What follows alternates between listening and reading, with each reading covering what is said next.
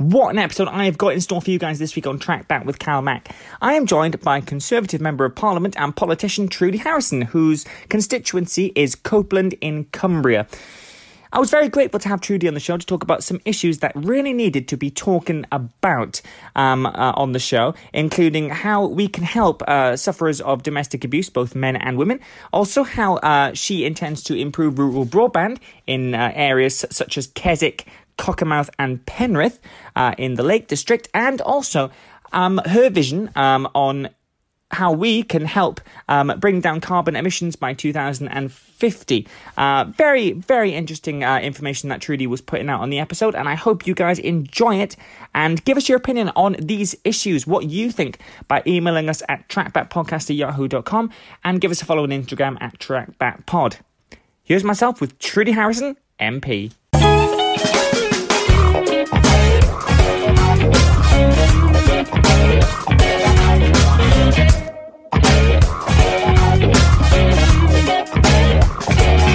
I'm Cal Mack, and I have the pleasure to be joined by my special guest, Trudy Harrison, the Parliamentary Private Secretary to our Prime Minister Boris Johnson and a Member of Parliament for Copeland, representing the Conservative Party. Trudy, how are you? Isn't it absolutely beautiful? I'm good. I've had a meeting of lively meetings, all very progressive, and I keep looking out there because I can see the fantastic Bootle Church, the yellow forsythia, the daffodils are just about hanging on in there, and there's a blue sky backdrop. So all is good in my world at the moment. I am so happy to hear that, Trudy. I want to thank you first for appearing. It's a delight to get the chance to speak to you.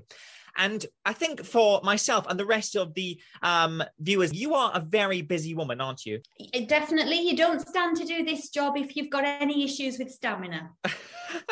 Absolutely. So I have got a couple of questions for you, Trudy, that I would like to ask you. And I'm going to start off with my first question. On Wednesday, the 3rd of March, the Chancellor, Rishi Sunak, set out an ambitious plan to support people and businesses by providing billions of pounds through the spring budget. The budget lays out the foundations of future economy. How will Copeland benefit from the spring budget locally? I think this is very much a recovery budget because as we have endured unprecedented challenges on our community, so must there be an unprecedented budget, and that is absolutely what the Chancellor has delivered. I mean, it's very practical things, for example, the extension of the furlough scheme, the holiday for business rate continuance. It's things like the grants that have been made available, both specific and the discretionary grants, which our brilliant councils, and for me that's Allerdale and Copeland, have been excellent at enabling businesses to continue with the help of those grants. That the Chancellor and also the Prime Minister have set in what's next, because the most important thing is confidence. And I think the Prime Minister, whose optimism rivals my own, has been utterly clear that we will bounce back, we'll build back better. Yes. The manifesto in 2019 was already talking about levelling up. And it's places like Copeland, it's Keswick, it's Whitehaven, Cleatamore, Egremont, Millham, and all the villages in between, which have got so much to gain by unleashing that potential. The big three for me are farming, tourism and the kind of energy industry. And all the policies that are coming out of government from Rishi Sunak as the Chancellor, but also I think from the likes of Bayes are really, really encouraging. The Prime Minister's 10-point plan is brilliant news for Cumbria. Yes. And the focus now on climate change is shining a light on all of the industrial hubs across the UK that can play a really significant part in hitting net zero by 2050. Yeah, and exactly. I did read about that as well, how the Prime Minister was starting to tackle the issue of climate change a lot. And I think that the President of the United States, Joe Biden, has actually come out with a statement as well regarding that. We look at somewhere like Sellafield, which is located, of course, in Cumbria. Are they being, I mean, what can we do with about them when it comes to this statement made by the Prime Minister about climate change? Okay, brilliant question. And the first thing really to highlight is that Sellafield doesn't produce electricity anymore. It used to. I think we've had 7 reactors of varying types at Sellafield, but they're all currently being decommissioned. So really what Sellafield can do is look at its energy usage, transition to perhaps hydrogen forklift trucks for the usage actually on the site, but also supporting other nuclear communities around the world, because at Sellafield, we've had a number of first-of-a-kind technologies and those different reactors. We're operating in very difficult to access environments. So we're now seeing robotics really being a feature of what we'll do more of in Copeland, because we've had to. So previously, we've had to put windscale suits on, PVC, minimize the amount of time that people can be in those environments. But with the advance of artificial intelligence and robotics, what we're doing now is taking the human out, creating systems that can do the work that the human once did. But that can be reproduced for oil and gas, for pharmaceuticals, for difficult to access environments right across the world. And we've had to do it first at Sellafield. So that's what that particular site and company, I think, can do. But actually, this is much wider than Sellafield. This is the whole nuclear industry, from research and development in small modular reactors, in advanced modular reactors, in high temperature gas reactors, and right through to fusion. But we did it here first, you know, at scale in West Cumbria, and we'll continue to do it and be the centre of nuclear excellence now, and I think right through into the future where fusion will take over. It's a really exciting time. It does seem that way. Thank you so much for that. And not just nuclear, of course, because, you know, for renewables to be sustainable, obviously they don't produce electricity. Wind turbines won't produce electricity if the wind isn't blowing, and solar panels won't produce electricity if the sun isn't shining. So during that kind of downtime, it's essential that we've also got a constant, what they call baseload electricity provision. And that is what nuclear provides. So I think we'll probably end up with somewhere in the order of a third renewables, a third nuclear, and a third kind of fossil fuels with some carbon capture as well. But that's just for electricity. Bearing in mind that I think electricity is only about 17% of the UK energy requirement. You've also got heat and you've got transportation to think about, huge opportunities for things like hydrogen. And the cogeneration kind of capability between nuclear and hydrogen is brilliant. But I fear I may be boring your viewers, Carl. Not at all. The next question is relating to what we were just talking about. How will your priorities support the world-class nuclear and industrial future, promoting our specialist skills, safeguarding jobs, and ultimately securing us a stronger economy? First priority was to encourage the government to recognise that nuclear was part of the solution and part of the transition from carbon fuel through to low carbon alternatives. And we've done that, most definitely, because we now feature nuclear in the 10-point plan. We've got the Energy White Paper. Next step is really to understand our nuclear capability now, where we need to be, actually understand how many gigawatts of nuclear are needed. The industry has an agreed amount of 40 gigawatts by 2050. To put that into some perspective, you're only going to get just over 3 gigawatts from a Hinkley Point C. Just about every part of our energy system will need to be built or rebuilt by 2050. The exception might be Sizewell B, with a considerable life extension. That might still be running, commissioned in 86, I think. That might still be running in 2050. All your wind turbines, all your solar panels, all your other nuclear power stations, everything will need to be built or rebuilt by 2050. It's a mammoth task. And whether we're looking at nuclear or hydrogen or renewables, it's a great opportunity, but we need to ensure that more of the benefit is felt in the UK. And I think what we've done over the last generation is depend upon overseas technologies. And we've almost been the kind of guinea pig for those technologies because we have the gold standard in the UK, which is the Office of Nuclear Regulation's Generic Design Assessment. You know, overseas developers have wanted to come here, develop their technology and say, this was developed for the UK and it's great for their kind of international export model. It's not great for us though. So I am super delighted that the likes of Rolls-Royce are heading up their 440 megawatt small modular reactor. And I want that to be sited Yes. near Sellafield. I very much want that to be sited in West Cumbria, in addition to the advanced modular reactors and also, heading towards fusion as well. So getting the green light from government, assessing our national capability and national need, matching that to the West Cumbrian opportunities, and then almost project managing that with councils, with industry to ensure that we execute on those plans that deliver the greatest benefits for West Cumbria and the UK. Absolutely. And we talk about how 2050 is when we're hoping to get all this done by. That's still a long time away. You can imagine what the UK in itself will look like by 2050. It's sensational to really think about it, isn't it? It is when you start to weigh up the changes. We're so dependent on fossil fuels at the moment.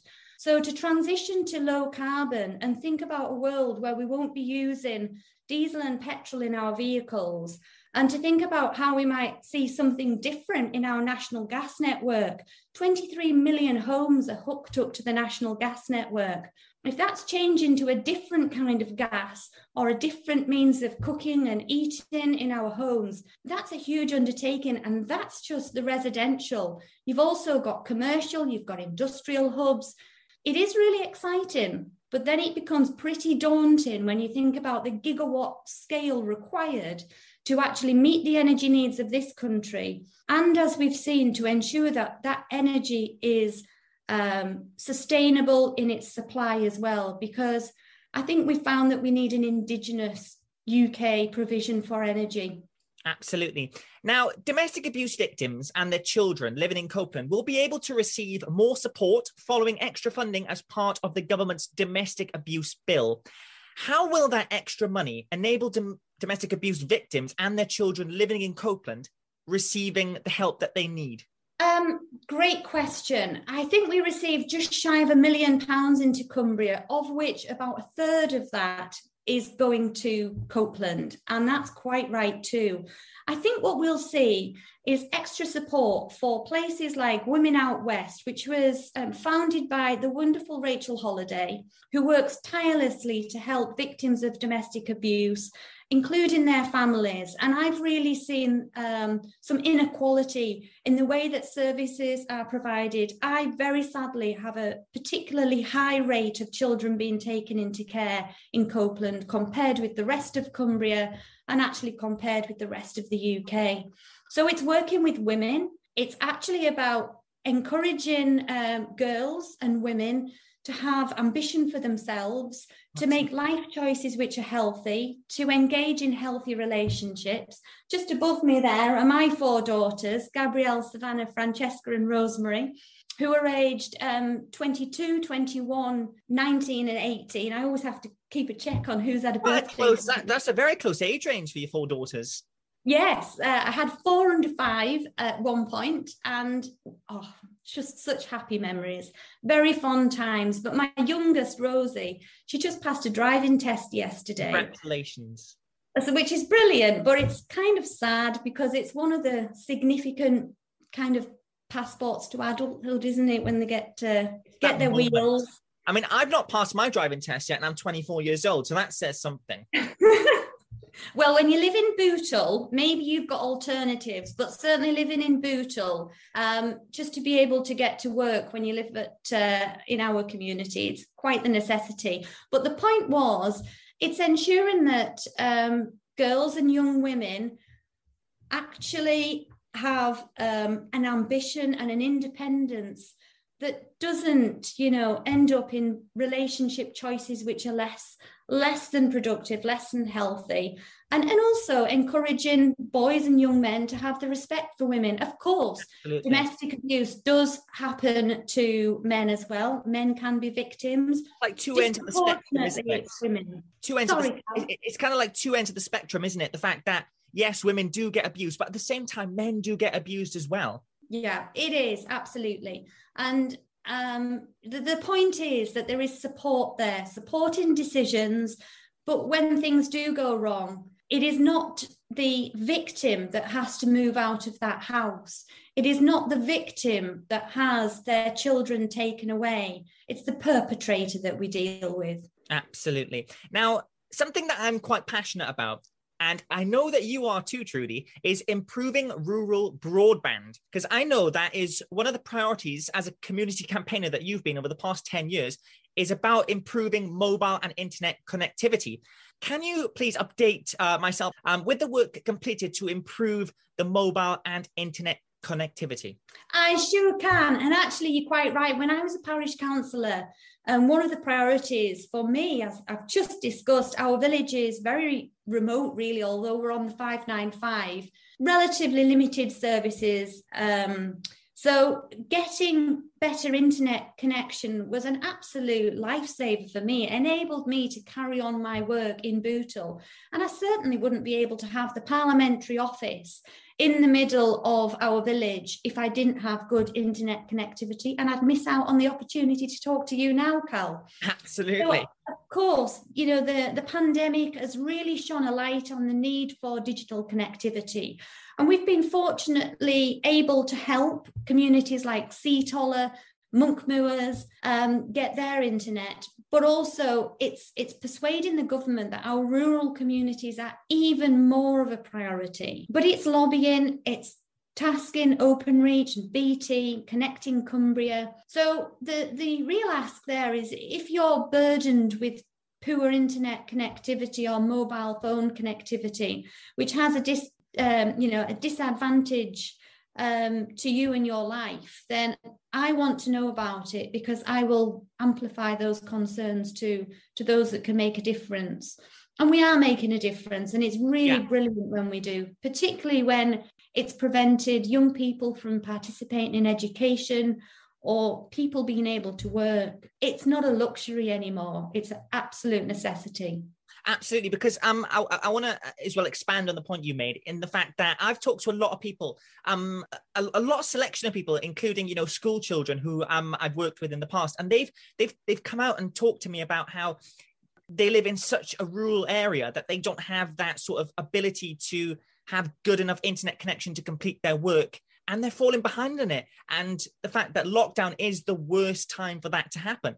And as well for some of my friends that I know as well, the fact that they've told me that during the lockdown, if they did not have internet, they don't know how they would have coped. So I think the fact internet has been a blessing for a lot of people during this coronavirus pandemic.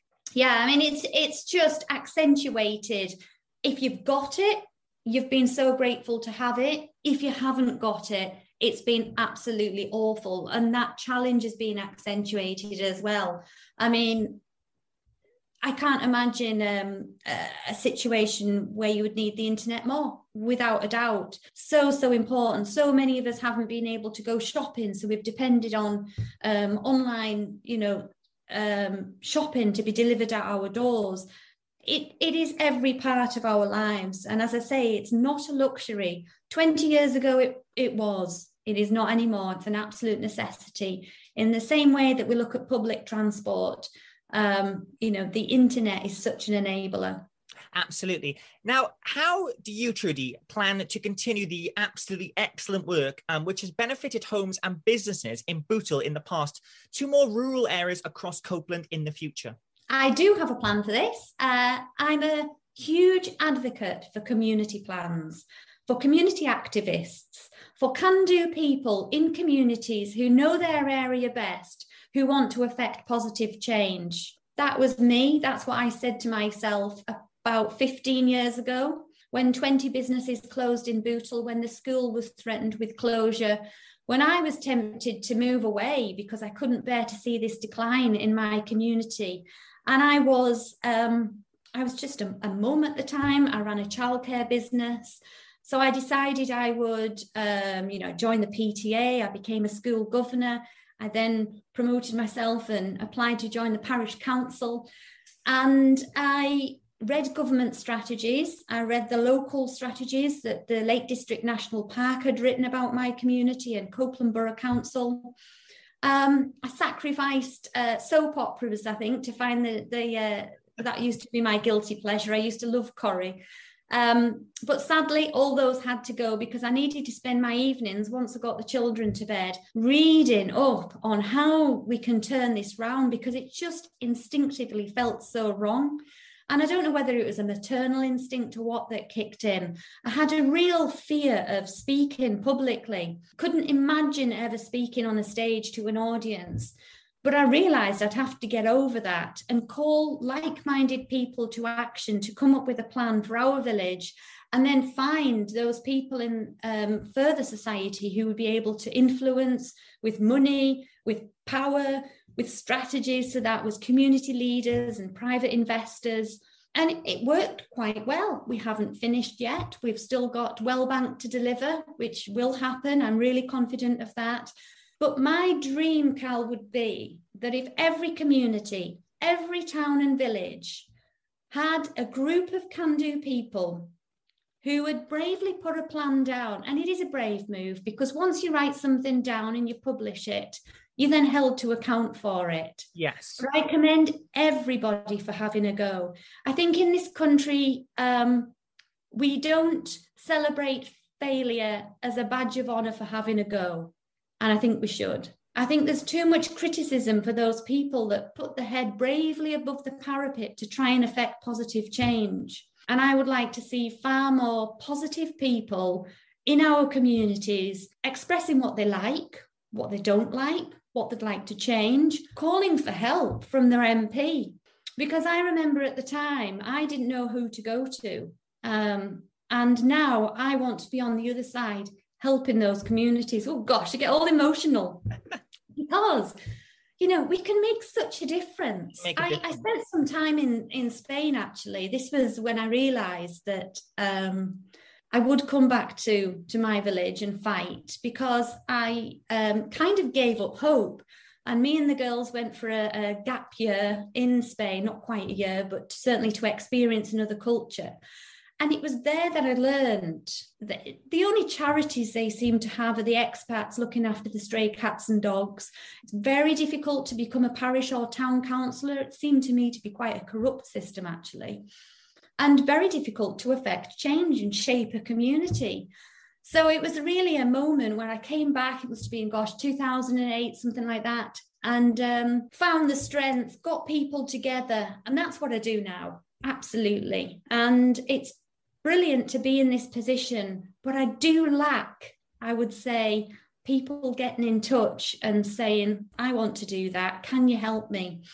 Now, we've been in a kind of period of real difficulty over the last year or so. We're all about positivity. We're all about positivity in Cumbria. Absolutely. You should join me too, Cal. You should join the I would love show. to join you. Well, that is all I've got time for. I want to thank you so much, Trudy, for coming on the show. It's been an absolute pleasure to chat to you. Honestly, it's meant a lot to myself, and thank you for taking your time out to answer my questions. And of course, the viewers will get a chance to listen to this brilliant interview. And I hope that myself and yourself and the rest of our constituency can build an even stronger Cumbria post the coronavirus lockdown. Oh, you're brilliant, Cal. Thank you so much. It's been an absolute pleasure. I hope, when we nudge towards normality, you could maybe come and visit me in Westminster. And if you get me an escort, I'd love to come down. Brilliant. Bye-bye, Cal. Bye. Have a lovely rest of your day, Trudy.